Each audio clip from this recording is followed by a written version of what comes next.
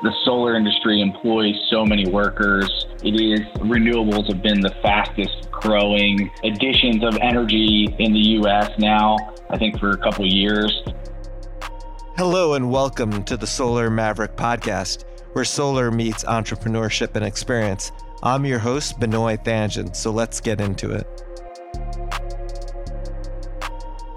Hi, this is Benoit, your host of the Solar Maverick podcast. I'm excited to interview Nathan Giovanelli. He's the Director of Business Development at IGS Solar. He helped start both the commercial and residential division of IGS in 2014. Since then, the company has developed, owned, and operates more than 150 megawatts of commercial solar assets. They operate in 19 states and have a booming residential division with more than 10,000 customers. IGS Energy is an independent retail natural gas and electric supplier in Dublin, Ohio.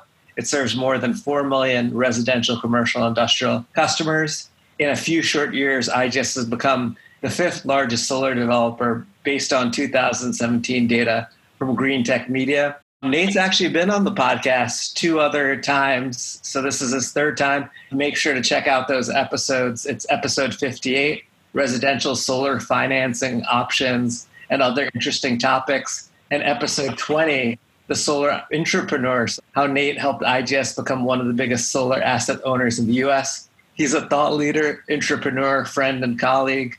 Nate, welcome again to the Solar Maverick podcast. Thanks, Benoit. It's great being here. I have to say, even though we were talking for a while before you hit record, it's just a weirder feeling than I anticipated, not being across the table from you and doing this in person and looking at you on a computer screen. Even with all of that, it still feels odd, but I think that's kind of the point of what you wanted to talk about today.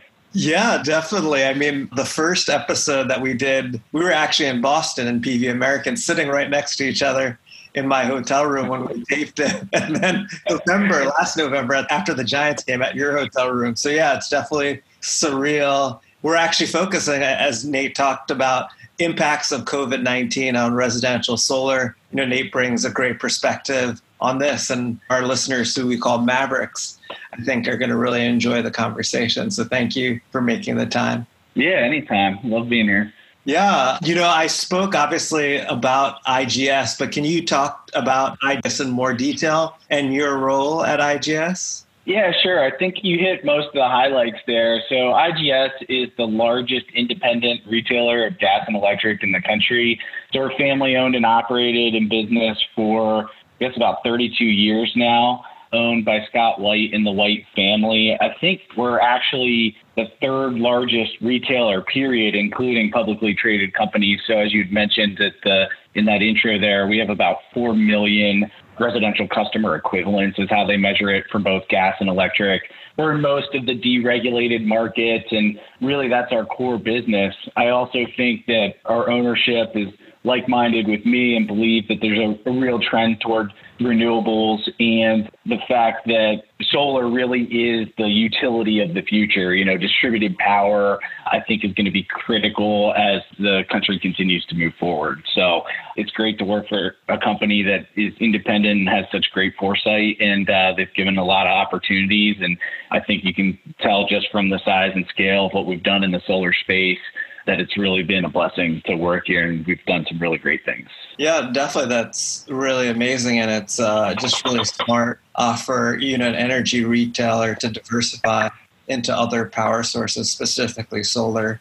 Because as you know, like the long-term trend is that solar is going to grow substantially and exponentially. And it's amazing how much of the market share, both commercial, industrial, and residential in the U.S. that IGS has been able to develop and own. And that's really impressive. So congratulations.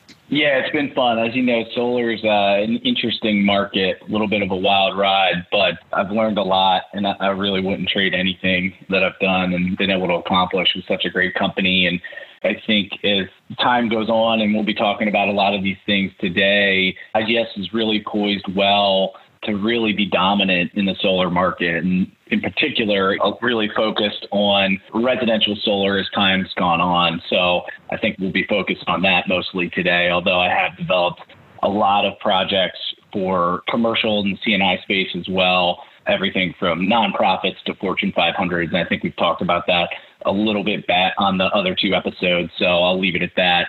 And I think we can just move on with some of the topics that you wanted to cover. Yeah, definitely. That's really helpful. Can you talk about specifically like what your role is at IGS? Who are you trying to build relationships with? What's the value proposition that you're offering? And can you talk about as well, like the third-party ownership model and why it's beneficial for a residential customer? Yeah, there's a lot to unpack there. So I guess I came over to IGS, as you'd say, it's been over 6 years now. And so it was in 2014, and there was a group of us, a great group, many of which are still there, that formed distributed generation business, which later turned into our commercial solar business, which we still are running, where we own, operate, develop, use our capital to build projects, all of those things, asset manage for miscellaneous funds, some of which we own, some of which we don't. And then on the residential side, I had initiated a residential solar business probably closer to 2016. And we started just with one partner in 3 markets. Now we're in 8 states, soon to be 9 here, but probably by the time this thing's released. We have roughly 6 partners. Again, by the end of this year, we'll probably have 10 or maybe 11. As you can see by the numbers, we have about 10,000 customers in operation. Pre-COVID, our partners were selling roughly 1,500 a month, and we were installing more than half of that because there's a little bit of lag, right, as sales ramp up before they turn into actual installs and eventually PTO, which is permission to operate, or we'll call it your project complete for those that aren't familiar. So I'm really focused on continuing to expand our residential solar business, and we work with a network of what the industry refers to as EPCs. You're looking at people that are going out there. They're actually doing the sale, the procurement of the equipment, the engineering, and the construction of these systems for us. And then we're the back-end asset manager, long-term owner, financier. So in our model, which you referred to as TPO, just means third-party ownership. It's really a no cash down option. So there's a few different ways that customers or residential homeowners can go solar, right? They can just buy the panels outright for cash. If you have $35,000 sitting around and you're not worried about a pretty long payback, again, it's going to depend on how much sun you get and state incentives and utility prices and all kinds of things. So it really varies based on where you're at in the country, but you could certainly just pay cash and have someone come install a solar array and then recoup your money over time by having a lessened electric bill. That would be one. So that would be a cash option. Then there's also what I still call it a cash, but it's a loan. So you can go out and get a loan, and it's the same thing. The idea is that your loan payments are less than what your electricity payment would have been. So if your electric bill was $300 a month, I'm just using round numbers, and again, it can vary. But if your electric bill was $300 a month and your loan payment's $250, then presumably if you're offsetting 100% of your bill, then you're up $50 a month. So that's how you get your payback in that. But it's still a loan. It's an obligation you have. Generally, you're required to maintain the system. They're all structured a little bit differently depending on how you finance that loan. And then there's a solar lease, which is considered TPO, and there's different structures for lease. Generally, it's a flat rate payment, and you pay that regardless of the output of the solar array. And again, the idea is that your lease payment would be less than, on an annualized basis at least, your lease payment's less than what you're offsetting in terms of power price. And then finally, what IGS does in a majority of our markets, all but one, is a power purchase agreement. And that's simply, we're becoming the long-term utility and retailer of that electric by putting solar on your roof. So we're going to own the panels, and you're going to pay for the power that's produced. And generally speaking, you're paying that power at a discount to what you would otherwise buy it for from the utility and a third-party retailer, or we'll just say, in general, what you would pay from the grid. Definitely. That's really helpful. That's a lot of great information. And I guess what are the benefits for a residential customer doing a PPA versus the other, owning the system, whether it's self-owned through cash? You mentioned the loan and the lease. What's the benefit of doing a PPA for a residential customer? The benefit is that if you're paying less for power, your payback's immediate, right? So there's really no ROI because you're not paying any cash for the system. So someone else is paying for it. Somebody else is monetizing the federal investment tax credit. And if you can't monetize that, then it definitely makes sense to go TPO if you don't make enough in taxable income to offset what that would be. So it's immediate savings. It's simple. You don't have to worry about state incentives. That's all taken care of by the third party owner. The contract's transferable. So if you're not in your home for the whole term, you can transfer your contract. You don't have to worry about O&M, asset management, maintenance. And in a PPA versus a lease, you're only paying for the power that's generated. So if for whatever reason there's an issue, which is extremely rare, but if the system's not producing, if there's a broken inverter that is preventing your system from performing at 100%, it's the owner's responsibility, in this case, IGS, to go fix that. And if you're only getting 90% of the power that you should be because of one of these, again, rare issues, you're not paying for it. Your really only downside in that scenario is you're saving a little bit less because you're only getting 90% of the power from the system until it's fixed as opposed to 100%, but you're not losing out on all the savings like you would if you did an outright purchase or a lease.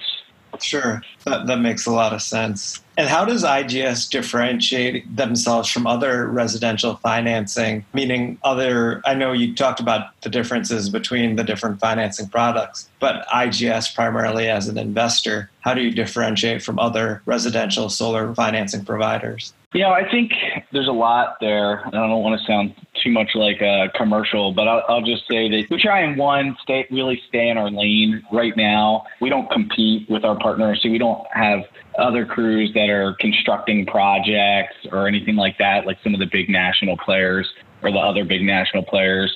I think the fact that we have a ton of experience in the energy markets and energy space through our commodity team, but also simplicity. Our contract is much shorter than any other contract in the market. Our signature's on page 7, so as opposed to 27. And it's just simpler to read, I think. So I believe there's a lot of advantages there. Obviously, from a partner standpoint, we like to think that our system I liken it to sort of like an insurance model. We try and take all the friction out by being as streamlined and automated as possible, keep our costs down so that we can pay our partners as much as we can to go not only generate the customer, but also build the system. So I think we have a really good system there. And like I said, not saying that the other companies aren't looking out for the consumer, but I do think that IGS wants to be the long-term owner of these assets and not flip portfolios. So we have a long-term stake in this customer.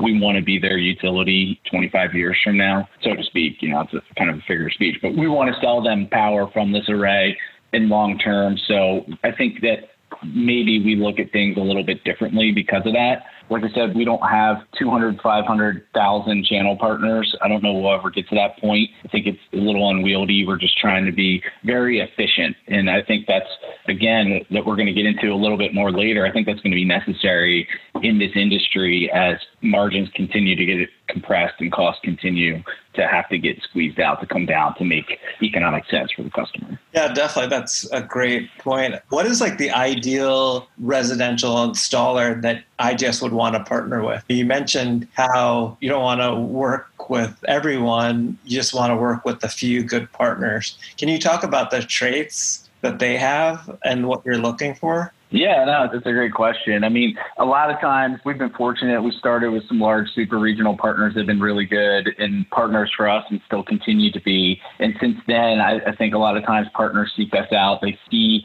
generally what they see in us is they see our contract. It's a small competitive world and customers solicit quotes all the time, whether they're going cash or TPO, right? They want to know what our PPA rate is versus somebody else's.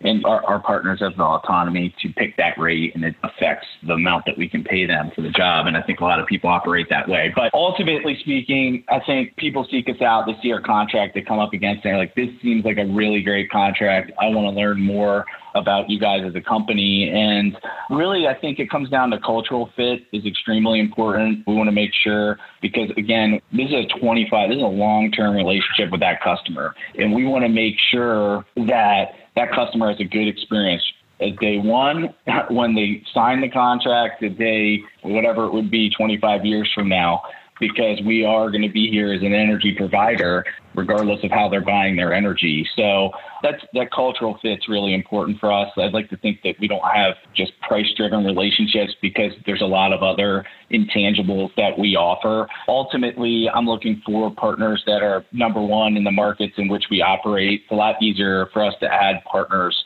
than it is markets. At the same time, I don't want too many partners in the same market that are overlapping and stepping on each other. We want somewhat of an exclusive feel to our product where it's just not accessible by everyone. So I think that's kind of another uniqueness of us. So they're in our markets. They have a good cultural fit. They understand the other value that we provide, whether it's faster, smoother platform, which hopefully enables them to build projects, turn on projects faster. So I think there's an advantage there. There's some advantages in how we do customer credit, and we accept credit cards, which a lot of other finance parties don't. And a lot of people this day and age want to pay with a credit card. They want the points, so they can take their kids to Disney or whatever it may be. I know I'm like that as well.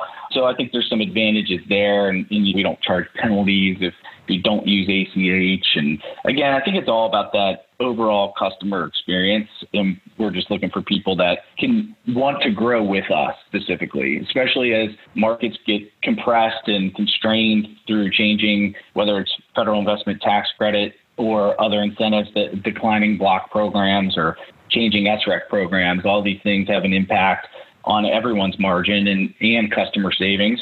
And we want partners that want to come along with us and realize that benefit, to, instead of growing just in terms of sheer volume of partners, what if you had a few really good partners and you could grow their business alongside yours? I think there's a lot of value there. Yeah, there definitely is a lot of value, and I appreciate you explaining. I think that's huge, like the contract. And as you said in the prior project, that's something that your mom could read and understand, right? Because that was our goal. Yeah, we spent a lot of time on that. Not even read and understand. It's just something that you want them to want to read it. It's got to be a contract, but somewhat non-intimidating, I think is a good way to say it. It is a 25-year, although you have no cash out as a customer, it is a 25-year agreement. It's an intimate sale because it's on your home, right, which is arguably your biggest asset. So it's a very intimate relationship that you have with that customer. And certainly you want to start out by ensuring that they really understand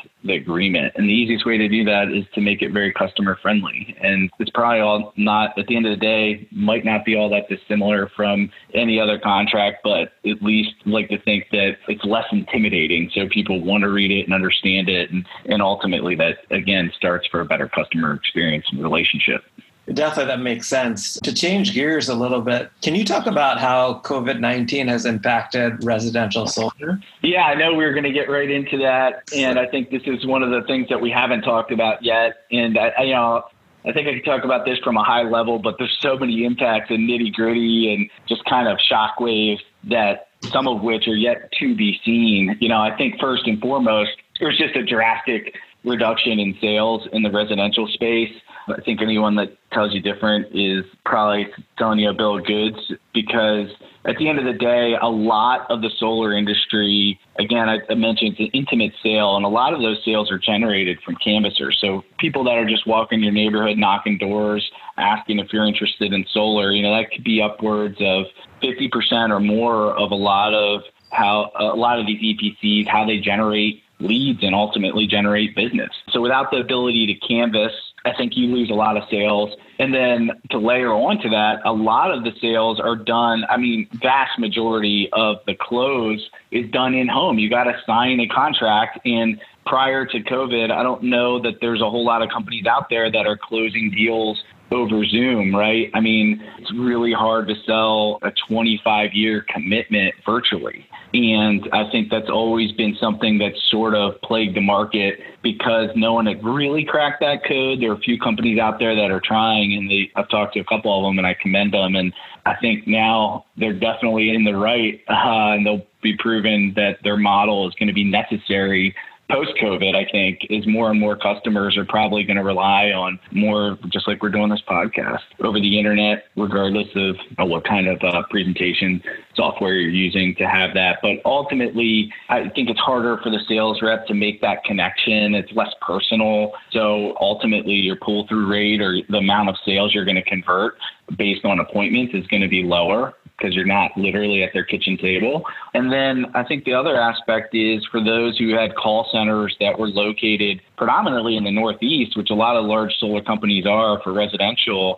And by that, I guess the kind of the tri-state of New York, New Jersey, and Pennsylvania, their call centers aren't able to operate because you can't have more than 5 or 10 people in a room together. And that has a tremendous downstream effect as well. If you're not knocking doors, you can't generate leads on the phone. You're literally pushing everything to Facebook and social media to rely on leads. And I think some companies are more successful than others in that transition. And those are going to be even better poised to come out of this stronger, because it's just another tool in their toolkit of how they can acquire customers. So I think that I see the most immediate and drastic effect of COVID. The other thing is we have quite a backlog of projects, because some projects are sitting there and we can't get them turned on because if the meter's inside the house, the utility in some of these states I mentioned won't turn your system on. So that has an impact, on a lot of different ways. We have customers with this asset on their roof. They want to save money and it's like, sorry, we can't turn you on. And, it's no one's fault. I think that they understand that, but certainly that's going to have an impact. I think that there's going to be an impact on that is still yet to be seen that's going to affect the capital markets. IGS was fortunate. We closed our fund in March, actually, at the very end of March. So we were still able to close our fund, even though that was kind of really the ramp up of the pandemic. And luckily, we have really strong relationships with our finance partners and tax equity, and a lot of this industry is built on those sorts of relationships. But ultimately, if that were 2 months from now, who knows? It might have been very difficult to still close on that fund. So I think we're incredibly fortunate to have good partnerships and tons of good people at IGS that are working on those very complex capital structured deals. That's been good, but I do think there'll be a ripple effect there. There's all these different components. I would like to say, coming out of this, on the flip side, it's my opinion that specifically with TPO, I think people are going to be looking to save money any way they can. And there's already kind of this cultural shift, at least I believe, in America toward renewables. And now they're going to have the opportunity, as they're looking to save money, even in markets that are maybe a little bit tighter, where the PPA rate or the cost of power from solar, there's not that much of a spread between that and what the utility rate is or the avoidable rate. I think you'll have more customers that are looking to save money any way they can, and that's a great way to do it. So I think you'll see more TPO.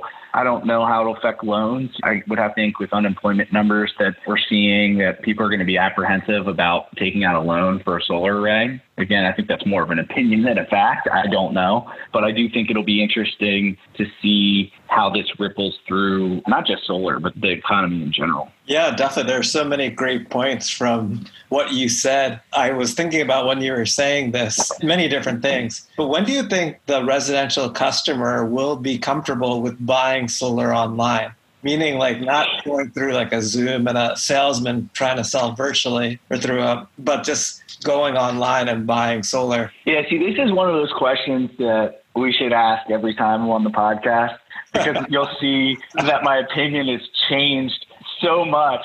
Probably if you would ask me this on the first podcast, I know I would read articles about just things that you read online, that solar's outdated and people liking it to door-to-door vacuum sales. And I'll tell you what, it's a whole heck of a lot different selling a vacuum cleaner than a 25-year asset that's going to literally permanently attach, it's going to attach to a customer's home, which again is their biggest asset. I just think it's a really intimate sale, but then again, now you can buy cars online with giant coins in like a vending machine. I would have never guessed I would see that.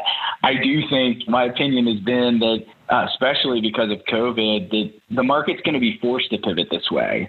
And I think that when you look at really the three components of what makes up the cost of residential solar, and this is certainly oversimplifying it, but you have your labor component, you have your equipment component, which would be panels, inverters, racking, and balance of system, and then you have your customer acquisition costs, right? And the customer acquisition cost, that piece, I think, has been a thorn in the side of the residential solar industry because it's very expensive to acquire a customer.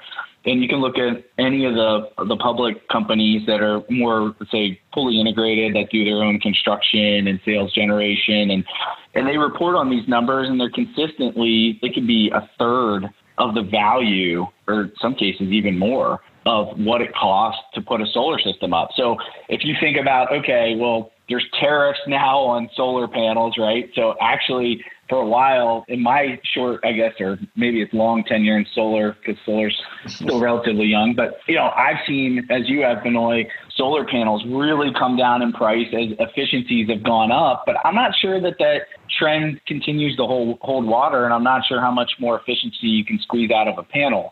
So with the tariffs and some of the things that are enacted, we saw panel prices go up, especially at the end of last year, where companies were buying a lot of panels that they could then redeploy in a different tax year. And I don't want to get too much into that, but that made really the demand for panels go up a lot toward the end of last year. They did come, I think, the demand lower in the beginning of this year, which was to be expected. But I don't know if we really saw the drop yet. Now, I think coupled with COVID and less systems being deployed, less sales, which will eventually lead to less construction, you might see some panel pricing come down. But ultimately, I don't know exactly how much room is left there. So I think most of the value stack that you can take cost out of is that customer acquisition cost. And a great way to do that would be to crack the code on how do you sell it online. I know Tesla's always sort of been an innovator in this space, and they've thrown out some different types of products and leases for residential solar. It's a little bit more one size fits all, where they're trying to do like you just truly lease the panel, like an equipment lease.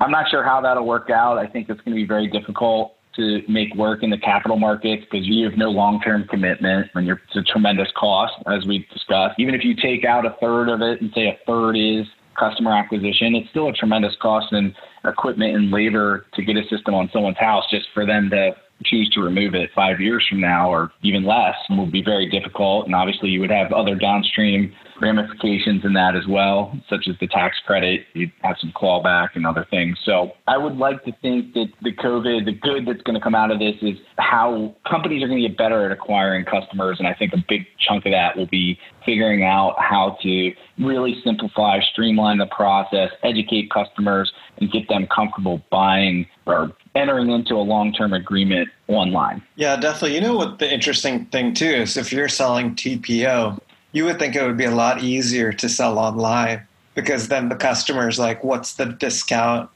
what's the PPA rate, right? I don't have to worry about owning the system, what the system size is, how much it's going to produce, the O&M, and all these other things.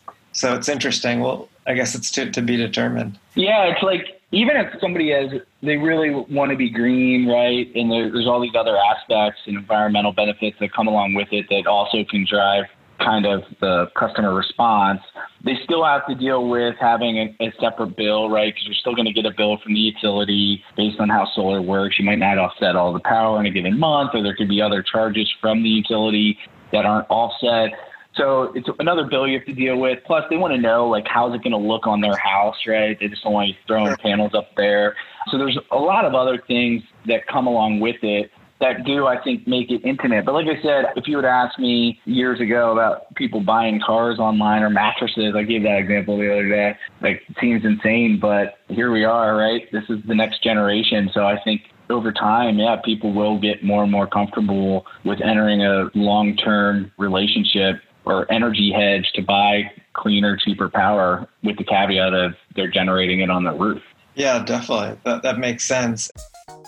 This episode of the Solar Maverick podcast is brought to you by Podcast Laundry, the podcast concierge service that I use to make sure that my listeners hear the best quality show. They do the dirty work of podcasting for me. Yes, graphics, quotes, show notes, master editing, and much more. All I have to do is record. So if you're a busy podcaster like me with an engaged audience and want to free up time to do more of what you love to do, like going to the gym or spending time with loved ones, go to podcastlaundry.com to schedule your consultation or call 347-871-8273. That's podcastlaundry.com or 347-871-8273. Thank you. Going to a concept that you talked about, like cost of capital, do you think with COVID-19, like the cost of capital has changed for solar projects? I know it's pretty early in the process of the COVID-19. We're here May 21st. Just like not too different from commercial solar, you really have your three pillars, right? You have and they're roughly divided a third. Let's just talk about it that way in terms of simplicity.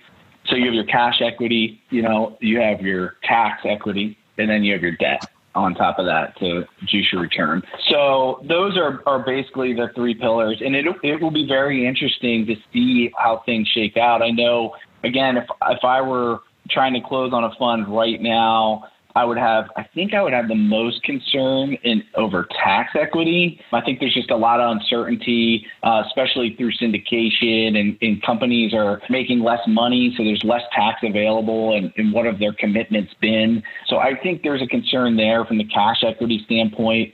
There could be concerns over if solar is now a riskier investment, depending on what default rates are. And I think generally speaking, through the last decade or however long PPAs have been around, it's been a bull economy, right? So you haven't really seen one of those huge economic downturns since the popularization of the solar PPA to really get a sense of, does it affect default rates? And I think that remains to be seen. I'd like to think that people see the value of obviously paying your utility bill in energy in general, but I'd like to say that they see the value of getting cleaner, cheaper power, and therefore they're going to continue to fulfill their contractual obligation to pay their loan or TPO provider.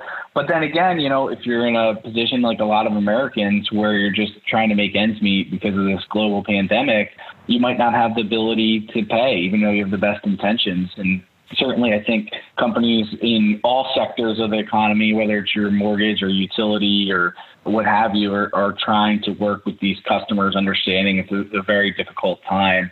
And certainly IGS is no exception there.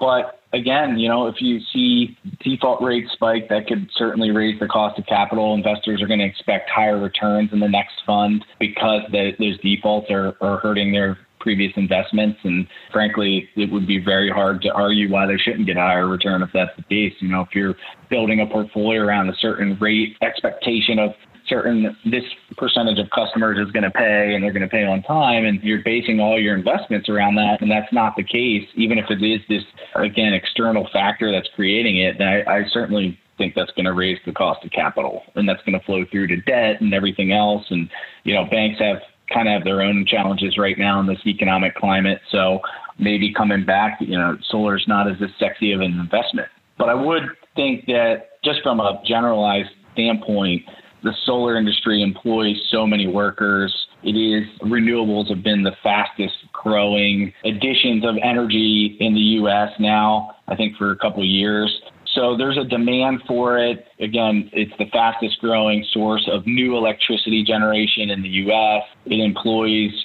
Solar employs more jobs than coal and fossil fuel extraction, almost 2-to-1. That's all. You can get all that information right from the Bureau of Labor Statistics. So I'm pretty confident in that data. And if you look at the broader renewables, you see even more employment. And I think the BLS, I know I posted on this on LinkedIn at one point, has expected, I think it's solar installer and wind turbine technician to be the two fastest growing job segments in the U.S. over the next 5 years. So I think there's a vested interest to keep renewable energy alive, not just from an economic standpoint, but also from a moral standpoint of just doing the right thing. Yeah, that's really interesting. It's interesting. One of the things that too, if you look at renewables, it's actually a great investment, especially when you talk about like a power purchase agreement, where you're basically getting a fixed return over a 20-year period. I mean, there's not many, obviously there's the stock market, there's bonds, but the yields on bonds are extremely low, and obviously with the stock market, you have a lot of volatility that we've been seeing. Obviously, I don't know, I still think that renewables, specifically solar, and when you talk about a PPA, is still a great investment opportunity. It's just that you're right, a risk. I agree. I mean, I think the flip side of that is we kind of touched on it, so I'll just kind of maybe merge the two. Is, we talked about the cost of capital, even if it remains a good investment, all of these things, less tax availability because there's less corporate profits or what have you, or less people that have tax set aside specifically for renewables, or more debt or bad debt, or banks holding on to cash, or all these different things that drive up the cost of capital defaults.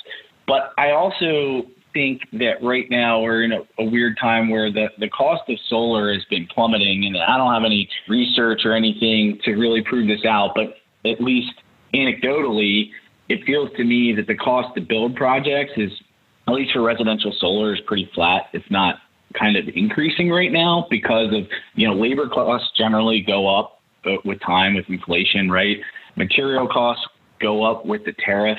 I'd like to think we get to a point where those prices come back down, but that hasn't been the case, at least in the very short term that passed, that if you look backwards. And I also think that now, as a result, like we just talked about, customer acquisition is going to go up. I do think that more customers will be looking to go solar to save money, to a no-cost solar option where they don't have money out of pocket. And maybe there'll be more loans too, because you can certainly save money that way, as long as you can still monetize the ITC, or federal investment tax credit. But ultimately speaking, I do think that you're going to see a short term, it's going to be harder to acquire customers as everyone kind of resets in this new environment, as you can't go door to door. You're selling online and learning that competency maybe, and you're not pulling through as many customers or getting as high a percentage of sales as you once were. So I think there's all these different kind of levers that we're looking at, and no one really knows what the outcome will be. But I do think that costs at this point seem to have plateaued a little bit, and there's been margin compression in other areas. Just the ITC stepping down itself compresses margin by a good amount. You could say, well, just going from 30 to 26, but it's a little bit more complex than that. So I think that's a consideration. I think you look at across, whether you're in New York or Massachusetts, you have these declining blocks, right? So the state incentives are decreasing. In New Jersey, the state incentive for residential solar is decreasing in their transition program. And then other states with SRECs, there's generally been a decrease in the value of those RECs for a variety of reasons. And that's just kind of the current landscape. So when you add all these things together, I think there has been some market compression in terms of margin compression in terms of the residential solar space. And in some ways, I think, we talked about this in the last podcast, like good, right? I think that could be a good thing. The point of the ITC is to step down over time, right? So the market can get its foothold and then become self-sufficient. And I think it's going to force companies to consolidate, to get better, to learn how to sell online, to lower acquisition costs. I mean, that's going to be the end result. Like, I don't think the market's going to go away. I know that was one of your questions. I believe, as I've stated many times, that there's a cultural shift in America towards renewables. I believe that the data has proven that really solar is bipartisan. I'm sure there are people that would disagree with me, and I would love to have a debate with them about that. But I do think there's empirical evidence that show that that's generally true, especially at the consumer level, right? On the political stage, yeah, there's different motivations for different kinds of energy and how it affects the overall economy and jobs and so on. So I just mean on the individual consumer level, because that's really what I'm talking about, is the consumer and that cultural shift toward cleaner energy. So I think the solar market is not only going to prevail, it's going to thrive in the future, regardless of the ITC. I mean, Benoit, you know better than anyone, all the states that are setting these really hyper-aggressive renewable energy targets. And they're going to have to continue to work with the industry to find creative ways. And hopefully, again, all these costs come down and eventually you reach grid parity, or the cost of renewables is the same as the grid. And depending on who you talk to and what their feeling is and what kind of sector of renewables they're in, some people will say we're there now. I don't know. There's too much ambiguity in that to really make a stance either way, I think, if you're being honest. But ultimately, yeah, I think if we redesigned the grid, it would look a lot different than when they thought of the grid, 100 years ago. Certainly we would change things. We'd have different energy mix. And as we've talked about many times, I think batteries will play a big part in that as well to help drive the intermittency out of some of these renewable resources like solar and wind. But ultimately, there's a long way to go. That's actually, just because I feel like I've been doing way too much talking, one of the questions I wanted to ask you, and somebody had asked me, and they're like, hey, I get a lot of positive feedback about the podcast. I love being on it. And one of the questions I got from someone outside the industry was, you never talk about what is the vision for renewables? Like, what do you see as the long-term vision? Like, what's the end goal? What do you think? I think that's a challenging question. Like, what's the vision, right? Because what would be great is to have a national federal policy on what the vision is for energy in general. But I feel like it's more happening state by state. And it's interesting, you mentioned like a lot of states are having 100% renewable energy goals, but I think it's going to be a mix of different types of fuel sources. Batteries are going to play a huge part of it, but I think, there'll still be natural gas, potentially nuclear as well, that will still be involved. I know some people define natural gas as a cleaner fuel. So that's an interesting question because I feel like it really kind of depends and it's hard to kind of define. Obviously, you want to use as many renewable resources as possible because finite resources will, at the end of the day, be limited and basically end at a certain point. So, and then get more risky. Natural gas, obviously, we have a lot of natural gas and they're getting better at drilling for shale and things like that. But what is the cost that's happening with the environment, even though the U.S. has a plentiful supply of shale? This actually goes to an interesting point because I wanted to get your perspective of it too. But what do you think is the best economic mechanism to promote clean energy? I know we've spoke about this before. We talked about the carbon tax and things like that. So it'd be great to get your perspective. Yeah, you asked me this the other day, and I thought it was a really simple and interesting question. And I was surprised that I was having such a hard time coming up with it because I don't know that there's a right answer to this question. I mean, thinking about this actually last night, thinking about the different economic mechanisms that are currently in place, as you said, it's largely state specific. And, ideally you wouldn't need anything, right? You would just need sunshine and people that want to breathe cleaner air.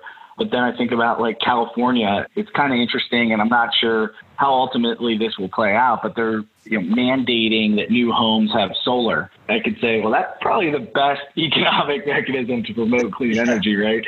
Because you're mandating homes have it. But stepping back from that, yeah, I think you kind of echoed what we had discussed yesterday and what I had said. Just simple economics tells me that if you're taking a finite resource and using it, and who knows how much crude is left or natural gas, I hear all kinds of crazy numbers, and I understand that it's probably really hard to calculate because we're getting better and better at extracting it, like you've mentioned, and we have found some of these shale reserves.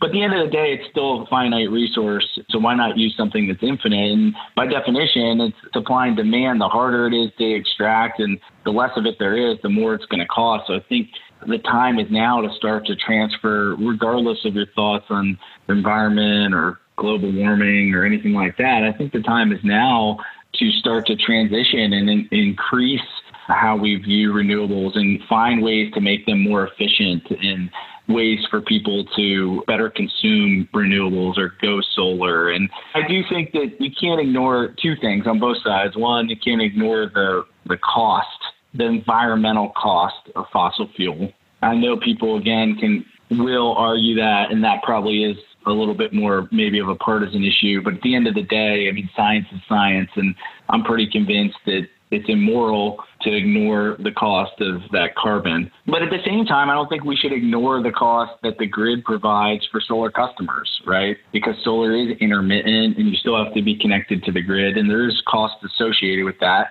Not that there's not also benefits from solar. I believe there are, but hopefully batteries, as we've talked about now a couple times, will help remove that gap. I still haven't answered your question, which is sort of on purpose, because I don't know there is a right answer to this question. I think that we're going to continue to evolve to the point where the only subsidy that's needed is sunshine. So I do think we'll eventually get there with better, more efficient panels. And if we tap it, the high end of what the efficiency of these panels are, and you just can't squeeze more out of it or squeeze more cells into it, I'm confident that in the future, because this is a major priority for a lot of people, we'll get more creative in what that looks like. And again, not to refer back to Tesla, we all know they've had kind of a tumultuous relationship with solar, definitely come a long way, and through Solar City and others. But they're always innovating. I'll give them that. They have all these different ideas, whether it's a solar shingle or something. I don't think we're quite there yet, but hopefully in the future we will be, and that'll make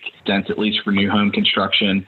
So that's where we're going on. It's only states have to decide, right, how fast. I agree with you 100%, by the way, to back up. Federal policy would be great. I don't see that happening. So if states want to hit these 100% renewable goals, then they're going to have to do something to help continue to spur on solar development and to drive investment into those markets. And every state's approached it a little bit differently. I hesitate to say one is better than the other.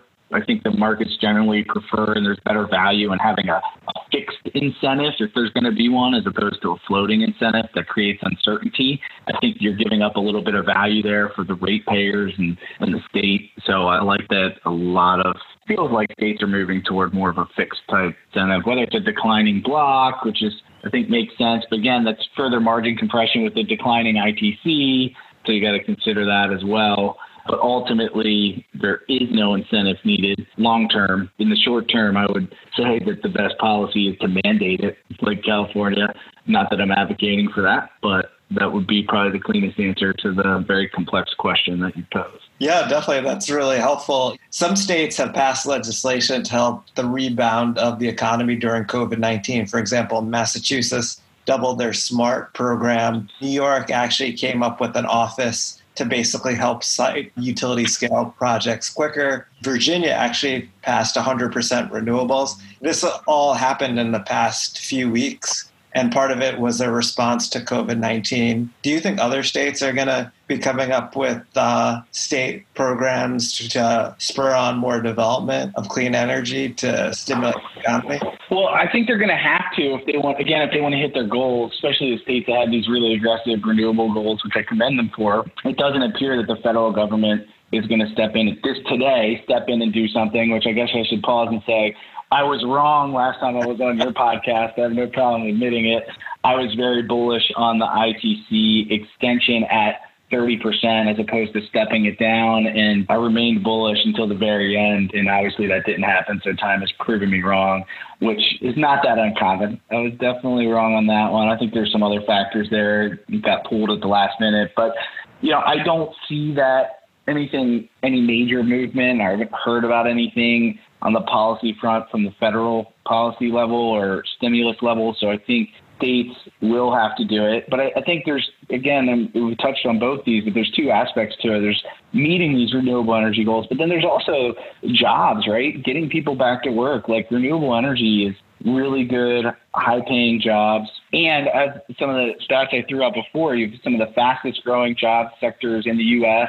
that are, again, high-paying, good benefits, and employ more people than fossil fuel extraction. So it's going to be imperative for the whole economy to get people back to work, regardless of what market sector they're in. But given the fact that renewables and solar and wind and specifically are projected to be the fastest growing markets for the addition of labor, then I think it would behoove everyone to make sure that they're bringing those people back to work. I saw New Jersey just yesterday, I think, allowed in-home sales to commence again. So hopefully that'll bring a lot of the residential people, sales representatives back to work, or at least start to, still haven't gotten to canvassing yet. And I'm not sure what that looks like in the future when it comes back with all the restrictions that are around and just general consumer sentiment of somebody knocking on their door in light of the pandemic. So time will tell. But I do think, like all things, that there's going to be good that comes from this. There's going to be hopefully